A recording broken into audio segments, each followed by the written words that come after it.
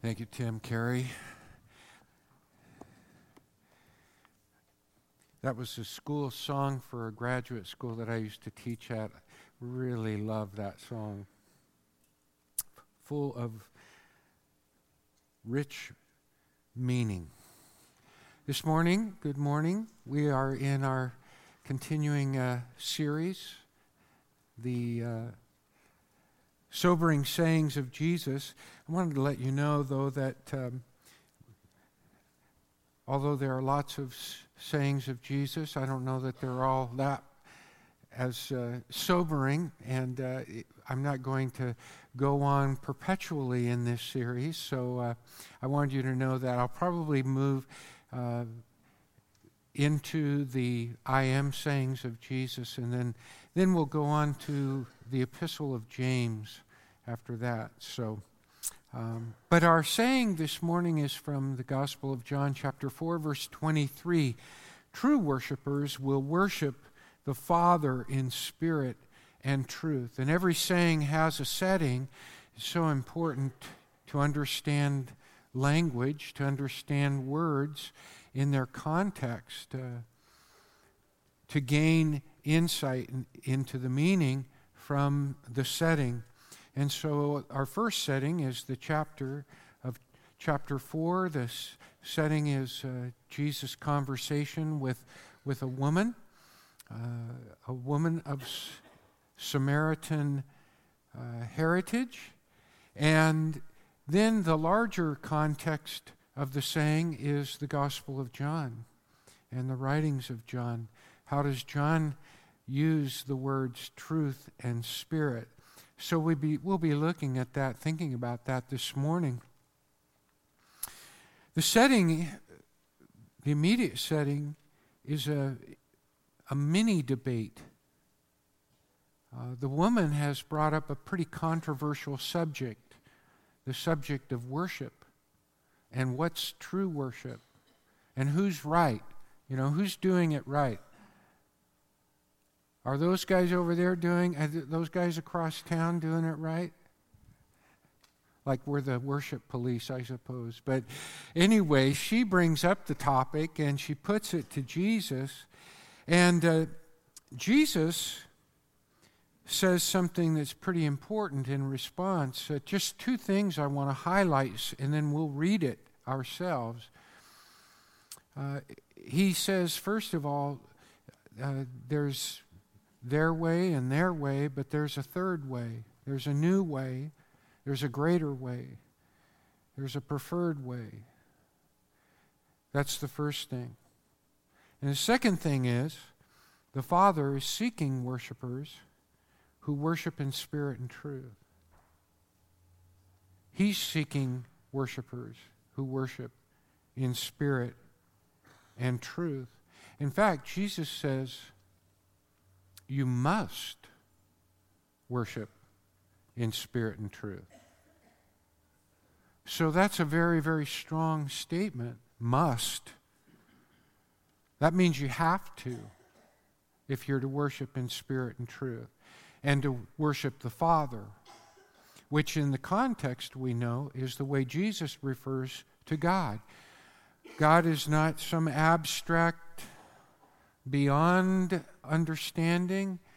He is intimate to Jesus' knowledge, and now he brings that intimacy to our perspective on worship. We are to worship. We must worship the Father in spirit and truth. That's what the Father, he says, is seeking. So let's read it in context. I'd like to begin at verse 19, because I think verse 19, it makes me smile. Let me set it up real quick. Jesus stops at a well for water. It happens to be Jacob's well. It's in Samaria, the region of Samaria. And a lot of times, most people go around that region. They don't go through it. And Jesus stops at a well, and it's midday. And a woman comes to the well by herself. Normally, women would come together earlier in the day or later in the day, the cool of the day, not in the midday. She comes alone. And his disciples have gone off to a local village to rustle up some grub.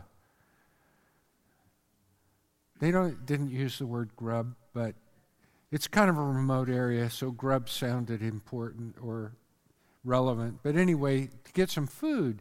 And Jesus and this woman have this conversation. Jesus turns to her and after a greeting says, "Could you draw me a glass of water? I'm kind of thirsty." And she says, "No problem." So while she's drawing the water, Jesus says, "You know, if you drank the water that I have to give you, you wouldn't need that water. I've got living water to give you." And just so you know, not just in the Bible, but in the Mediterranean world, not only in Palestine or what we would call the area of the Bible land, but in other areas within the Mediterranean, living water was running water. So if you want living water, then you are looking at something that's moving, something that's running, not something that's standing still.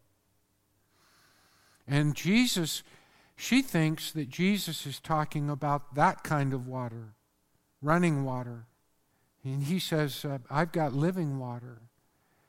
And he's talking about something greater than the preferred water. And so she says, "If you'd give me that, I wouldn't have to come here anymore. I'd like it if you'd give me that living water." And Jesus says, "Go get your husband." And she says, "I don't have one." I hope that doesn't disqualify me. He says,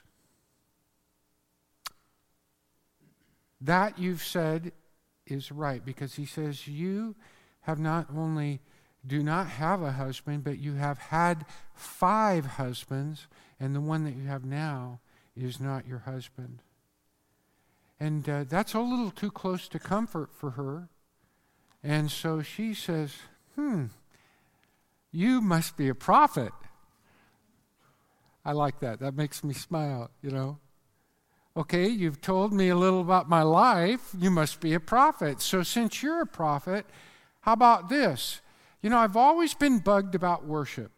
In fact, our people and your people are always fighting over worship. You say it's in that on the Mount Zion, it's in Jerusalem that's true to worship. And I say, our people say, it's on this mountain. So tell me, what's right? Okay? That's where we pick up verse 20.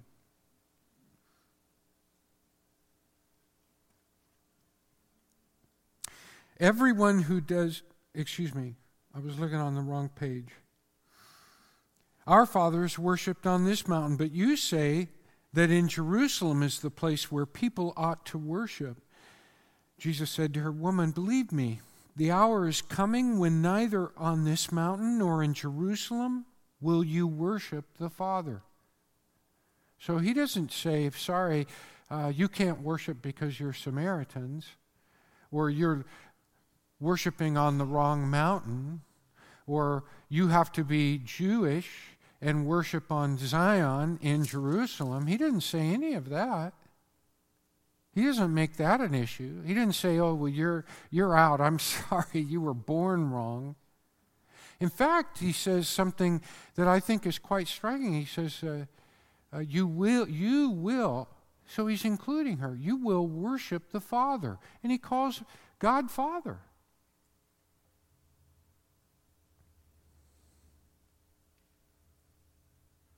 And then he says, God, my dear lady, is spirit. And those who worship him must worship in spirit and truth. The woman said to him, "I know that the Messiah is coming, he who is called the Christ. When he comes, he will tell us all things." So in effect, she says, "Okay, we're at a standoff. This is getting nowhere. when the Messiah comes, he'll settle this. Let's table this until the Messiah gets here. I'm not going to argue with you. When the Messiah comes, he can straighten this out and tell us all about true worship. I'll listen to the Messiah, thinking that she can turn around and walk away because the Messiah isn't coming or isn't coming anytime soon. And Jesus, at that moment, imagine the electricity. Jesus said, He's here, and I am He. And right at that time, the disciples show up. Just at that moment, the moment that really counts, the disciples come, hey, yelling and probably talking too loud and slapping each other's backs. And, hey, what's going on in here? What's that woman doing here? Breaks the whole mood. But it does teach us that worship matters. It matters to the Messiah. It mattered to those people, even though it was divisive. And one side of the debate thought they worshiped in the right way, and the other side of the debate thought they worshiped in the right way. And they were at a standoff. No one would give. Wait for the Messiah to come. Well, the Messiah is here. Wait no longer. And what I just told you is the case. It's not that way or the other way. It's a new way. And it's in spirit and truth. It has to be in spirit and truth. It won't be true. It won't be in the Spirit unless it's in spirit and truth. And that's what the Father is seeking. He's yearning for that. He's looking for that. He wants that from you. That's what worship is all about. The big question is, what's spirit and truth? Well, it won't help us to go to anyone but the Gospel of John. We have to know how John, in the Gospel, helps us to understand the use of spirit and truth, and what spirit and truth signify, represent in the gospel. I wish we had more time. I did my PhD dissertation in the Gospel of John. I encourage you to read the Gospel of John and listen to what you're learning as you read the entire Gospel about spirit and about truth. But if I may, I'll try to abbreviate. The truth in the Gospel of John, the truth in you must worship in spirit and truth, is Jesus. The truth is Jesus Christ. Because in the Gospel of John, Jesus is sent by God. Jesus refers to God as the Father. His mission is to reveal God, the Father, to the world, because God loves the world. He sent His Son because He loves the world. In the Gospel of John, Jesus never speaks for Himself, never speaks of His own accord or for His own advantage or benefit. Jesus never seeks His own glory. Jesus does not even come in His own name. I'm quoting verses to you as I'm speaking to you. Jesus, in fact, says, if you believe in me, you believe not in me, but in the Father who sent me. Again and again and again and again and again. Read the Gospel of John and count the number of times Jesus grounds what He is saying, what He is thinking, what He is doing in the one who sent Him. And it is because He is the representative of the Father to the world that Jesus can say, if you've seen me, you've seen the Father. That he can say, I and the Father are one. Because Jesus is totally devoted to revealing the Father. I hope that's very clear to you. What's also interesting is the way the gospel opens. The first 18 verses are like an introduction to the Gospel of John. In fact, they're very important to you as a reader because after reading those 18 verses, you know something about Jesus that the other people that are mentioned that have conversations with Jesus, such as Nicodemus or the Samaritan woman in chapter 4, or other people within the gospel, those people do not know Jesus as well as you do from reading the first 18 verses. You have a perspective. You have an omniscient perspective. You have a divine perspective. And you can hear and detect the truth as Jesus speaks it in a way that somebody who has not read those first 18 verses can understand. And what does it say in the very beginning? It says, in the beginning was the Word, and the Word was with God, and the Word was God. And then it says, he was with God in the beginning. But then where does it go? It continues to talk about he who was already in the beginning and was with God. He, who is this he that is called the Word or the Logos? A most significant philosophical world in the Mediterranean of that time and going back into the early philosophers. Who is he? Well, we're told in verse 3. He is the instrument of all creation. All things were made through him, and without him was nothing made that was made. What more? Another layer is now added. In him, that him who made all things, and without him not one thing made was made. That him who is the Logos, who is with God and is God, that him, in him is life. What kind of life then? Just mere earthling life? No, how could it be mere earthling life? It's the source of all creation. It's the source of creation life. It's life that can't be squelched, can't grow old, can't be exhausted, can't be killed. It's life beyond life, over life, under life, in life, around life. It's eternal life. In him was life. And what does it mean that life was in him? He is the light of men.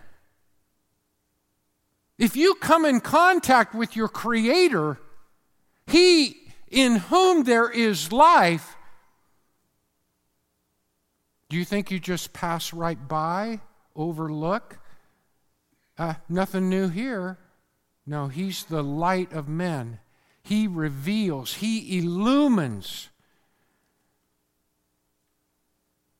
And that light that is life shines in the darkness, verse 5.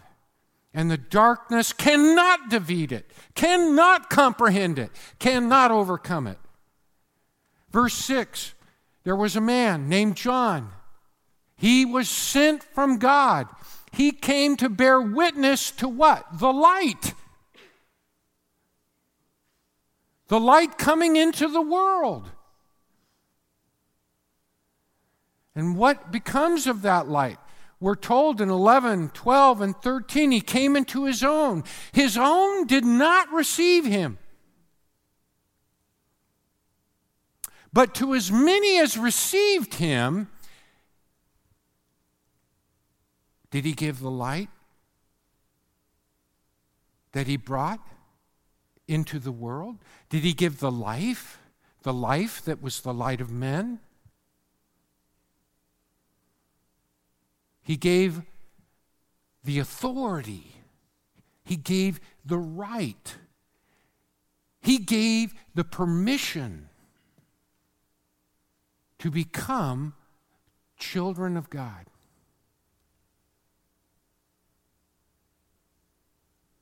Only He has that right. Only He has that ability. Because as it goes on to say, this is not by human accomplishment, not by human endeavor, but by the will of God. Well, where did that will come from?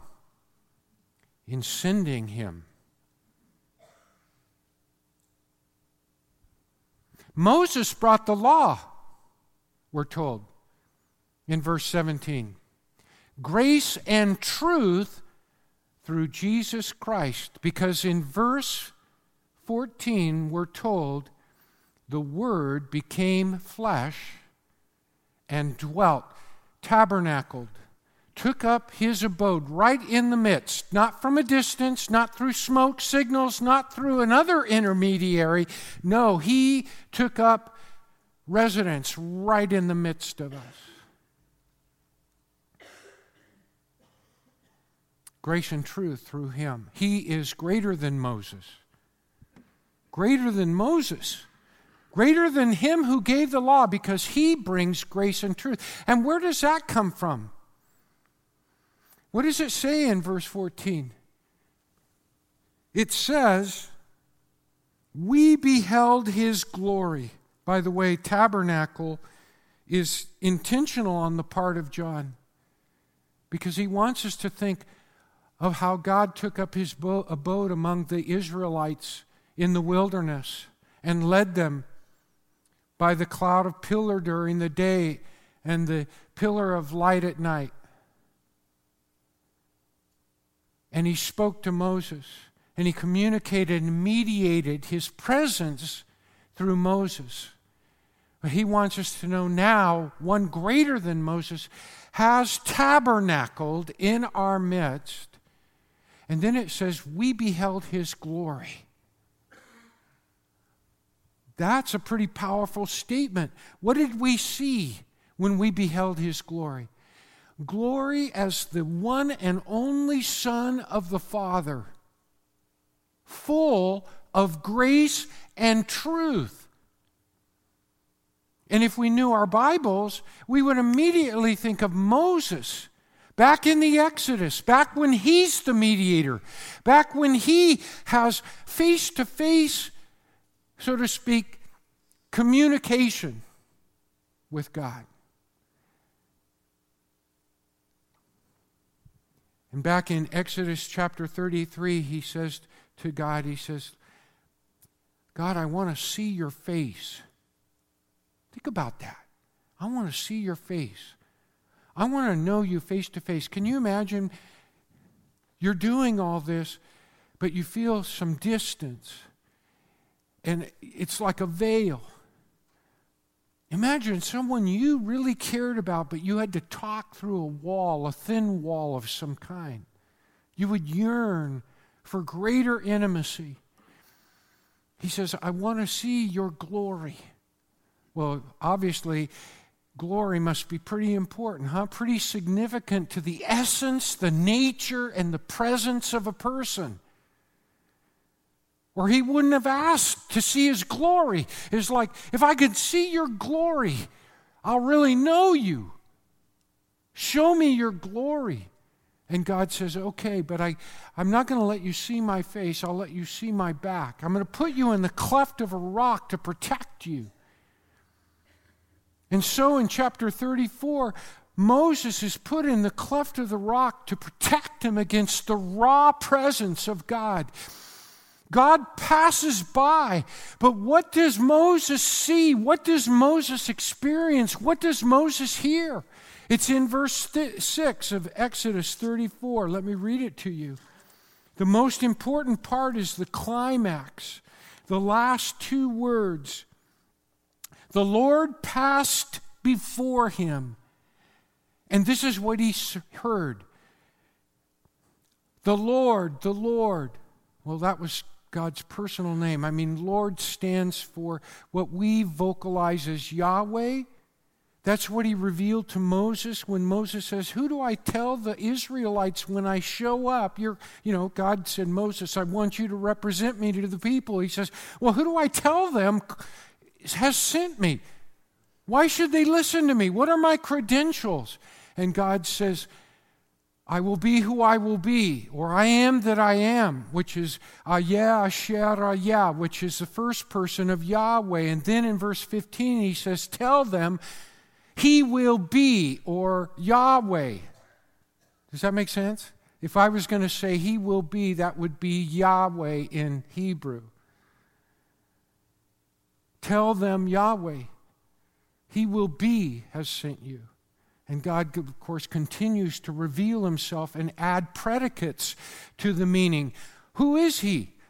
How will He be? He will be our warrior, as in Exodus 15, when they sing the song of Miriam on the other side of the sea after God has brought them safely through. He's my warrior.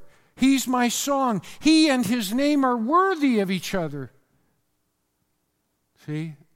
And they keep adding predicates, defining who God is. Because when God first said, I am that I am, He was in effect saying, Moses, you can't control me.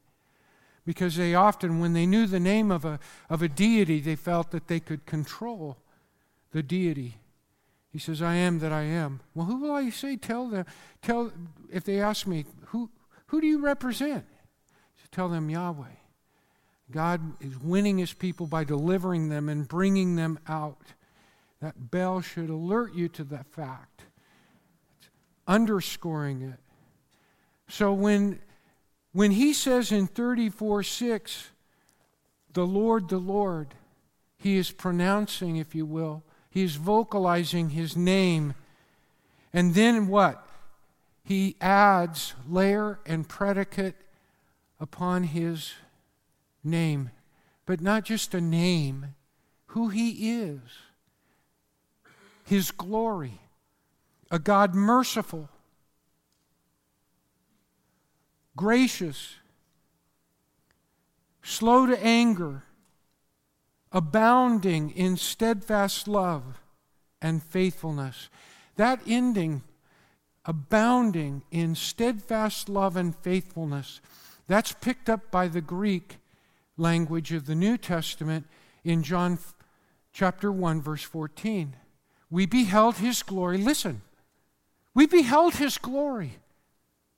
Glory as the one and only Son of the Father, abounding in grace and truth, or love and truth, love and faithfulness. They're all the same ideas. In the Old Testament, it's chesed ve'emeth, loyal love and faithfulness. Loyal love never runs out, never goes dry, right? That's the love of covenant. That's the love of covenant because it's not the kind of love that bails when the other person fails or betrays their end of the covenant. Faithful, not fickle. Dependable. His promise is His promise. He's unchanging. That's what they're saying of the Word that was with God, the Word that made all things and without whom nothing was made, who is the life and the light of men. That one has taken up abode in our presence. We beheld His glory as the only Son of the Father, full of grace and truth. You see, that's why Jesus says in chapter 14, verse 6, no one comes to the Father but by me. That's why He says, I am the way, the truth, and the life. You just think about this. This is not just about exceptionalism. This is about Jesus revealing God the Father. What does it say in verse 18 of chapter 1? He has made him known. Verse 18 pictures the Word and God of verse 1 in intimate relationship, on the bosom of, which is the way you speak of being very close in embrace. That one who is at the bosom of the Father, he has made him known. Can you worship if you don't know who you are worshiping?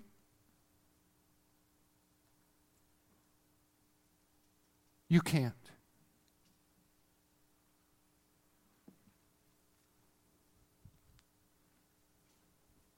Can you receive from someone that you don't know you're receiving it? Can you depend on someone that you don't know? God has revealed himself. And again and again and again in the Gospel of John, it says, he sent him. Jesus constantly, over 44 times, Jesus refers to him who sent me. Him who sent me. Because what Jesus says, he tells us in chapter 5, I do not do anything of my own will, only the will of the one who sent me. Everything that I tell you is his. You believe not in me, but you believe in him. In other words, we worship in spirit and truth, that is, through the revelation, through the knowledge of the Father that we have by virtue of his Son, Jesus Christ. Without him, we don't have the knowledge, the truth. We don't know God's heart. We can't trust him, and we can't depend upon his love. And the Spirit, to worship in spirit and truth, the Spirit is the Holy Spirit. Earlier in verse 14, in talking to the woman at the well, he says, I'm going to give you living water. She says, man, I'd like to have that. I wouldn't have to come here all the time. And she's on the cusp of receiving that when he brings up her husband and everything falls apart. But the key that you need to appreciate is that the living water that he offers is not just running water. In chapter 7, at the Feast of Tabernacles, the water feast, tabernacles are tents or shelters or huts. Every year to this day, it's one of the 3 great festivals of the Jewish people because it celebrates their wilderness wandering when God watched over and cared for them in the wilderness. And they actually build these temporary huts to remember. And in that process, there is a water ceremony. And in the midst of that water ceremony, which was so vital, from what did the people drink? The rock. Even the Apostle Paul in 1 Corinthians 10 draws our attention to that. Jesus draws attention to it in the actual feast and in that the Gospel of John, chapter 7, verses 37 through 39. He says, if anyone is thirsty, let him come to me, and let the one who believes in me drink.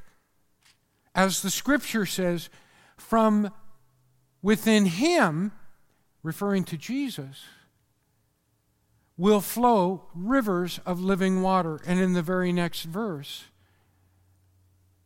John tells us Jesus was speaking of the coming Holy Spirit. It is the Spirit that is poured out, that is the living water of this new life, eternal life. It's equivalent to it. And by the way, the Spirit is going to raise our dead bodies to newness of life. He's the resurrection power. That resurrection power dwells within your life. But in Gospel of John, Jesus calls him our counselor, our aid, our helper, the Paraclete. And he also calls him what? The Spirit of truth. And why? Because the Spirit helps us to know Jesus and to know the Father. The Spirit, Jesus says, will glorify me. The Spirit, the Holy Spirit, will bear witness to me. Why is that important? Because Jesus enables us to comprehend and understand the Father. Our worship is triune because our God is triune, a Trinity. In let me give you a couple of verses for you who would like to look up some of those things. Chapter 15, verse 26. Chapter 16, verses 13, 14, and 15. Chapter 14, verses 17, 18, 19, and 20. And verse 26 of that chapter. In fact, Jesus says the Holy Spirit will teach you all things and remind you of everything I have said. Because everything I have said is from the Father who sent me, in whose purpose I have come, whose heart I represent, whose compassion I express, whose forgiveness I enable, and more. Worship that the Father desires is in spirit and truth. Must be. But this is a person, spoken to a person in great need, and that's what we can't lose sight of. This woman, when he says, go get your husband, she says, I don't, that's a word game. She was playing a word game. Go get your husband. Sorry, I'm not married. Anybody else would have said, oh, okay, guess you can't get your husband. Jesus sees through that. He says, don't play games with me. You've had 5 husbands, and the man that you're with now is not your husband. This isn't about her sinfulness. This is about her broken life. If you've had 5 husbands, or you've had 5 wives, you've got relationship problems. I mean, can you just for a moment, in a quick moment, feel what it's like to be at the end of 5 broken relationships? And the one that you're with, I'm not getting married this time around. And why she comes to the well alone? She's a broken woman. She's hiding it. He says, I'm giving you living water. I'd like that. Go get your husband.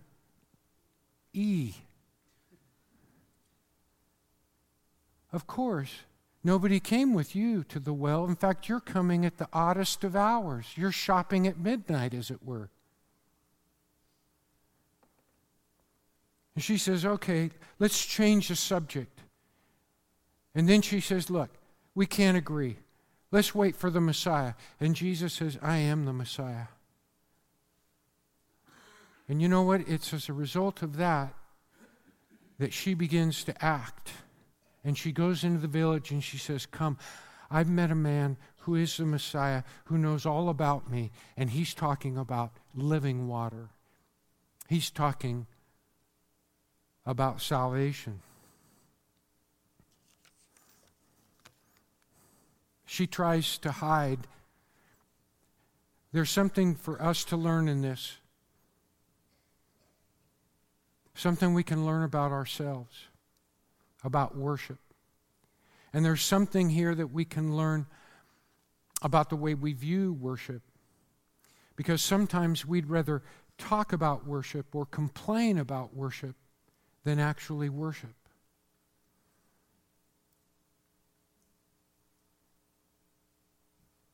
She says, we'll wait for the Messiah. And Jesus says, well, it just so happens the Messiah is here.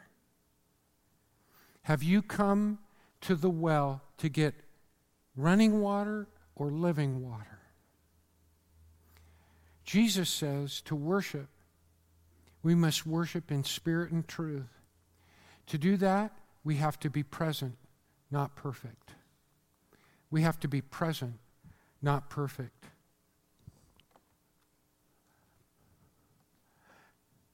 The most important thing we need to understand, and I'm just going to have to close with this. We live in a world of increased distraction. Everybody needs to be on some kind of medication because we all have ADD, attention deficit disorder. And if it isn't an attention deficit, it's an attention diversion. We're all trying to run from who we really are, from our brokenness, from our needs. We're looking to other authorities to settle the controversies that we ourselves cannot settle and the divides between us. But we'll never do any of it if we don't put our eyes on Jesus Christ and realize that we can know the Father, can depend on the Father, can receive the Father, can praise the Father, can know the Father through Jesus Christ, and through Jesus Christ, the Spirit, which informs us not only of Him and brings His thoughts to mind, but works His will in our lives. We don't have to have it all figured out. We have to let Him take over. We need to give Him the space. We need to give Him the hearing. We have to set our eyes on Him. We can't expect God to kick the door of your heart down to get your attention. He has to at least be important enough for you to say, I'm going to make space in my life for you. No more hiding, no more games, no more excuses. I'm going to make space in my life for you. Because I know you, that means I don't have to be perfect. I just need to be present. God's seeking my worship. Worship through Jesus Christ and His Spirit, who reveals to me everything I need, who equips me with everything I need to be in the moment and to worship, to set it all aside and focus on Him. How many times have you been singing a song and you're thinking, I'm not worthy, because you remember a sin? Maybe it was a fight on the way to church or something that you did during the week, and that song or that lyric or that idea caused you to feel very unworthy. And what happens when you feel that way? You hide, don't you? You play games. Maybe you start picking on somebody else. Start grumbling. You know what? That's the tool of the enemy, fear. It all goes back to fear. Fear of yesterday, fear of tomorrow, fear of God. His love casts out all fear, so that we can be honest with Him and let Him do His work within us when we worship. That we can truly sing those songs and know that it's not about being perfect, it's about being present. And we can be present. Right now, I can worship Him with a good heart, a whole heart, a committed heart. I may not be all I should be, and I may not be all that I want to become for Him, or even what He wants me to become. But I have this moment, and I can give Him my all. I can give Him my heart. I can give Him my mind. I can give Him my faith, which were the 3 points I didn't put up there. To be in the present, use your heart, use your head, and use your faith.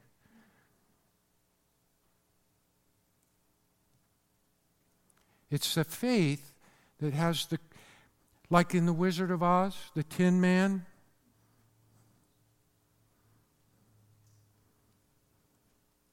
The Scarecrow. And the lion,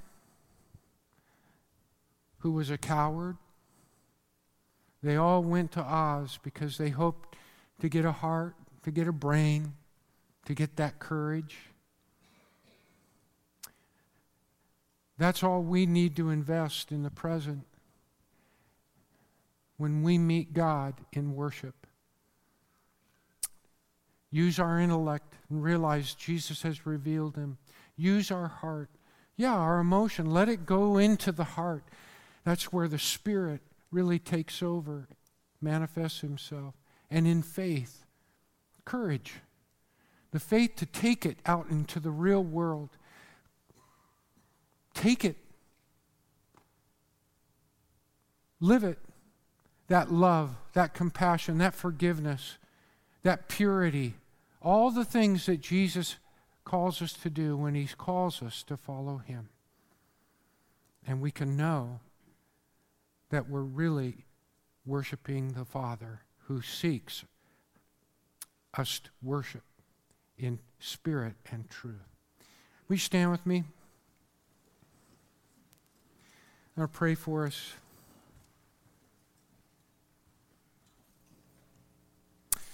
Gracious Heavenly Father, thank you for your Son. And thank you for your Spirit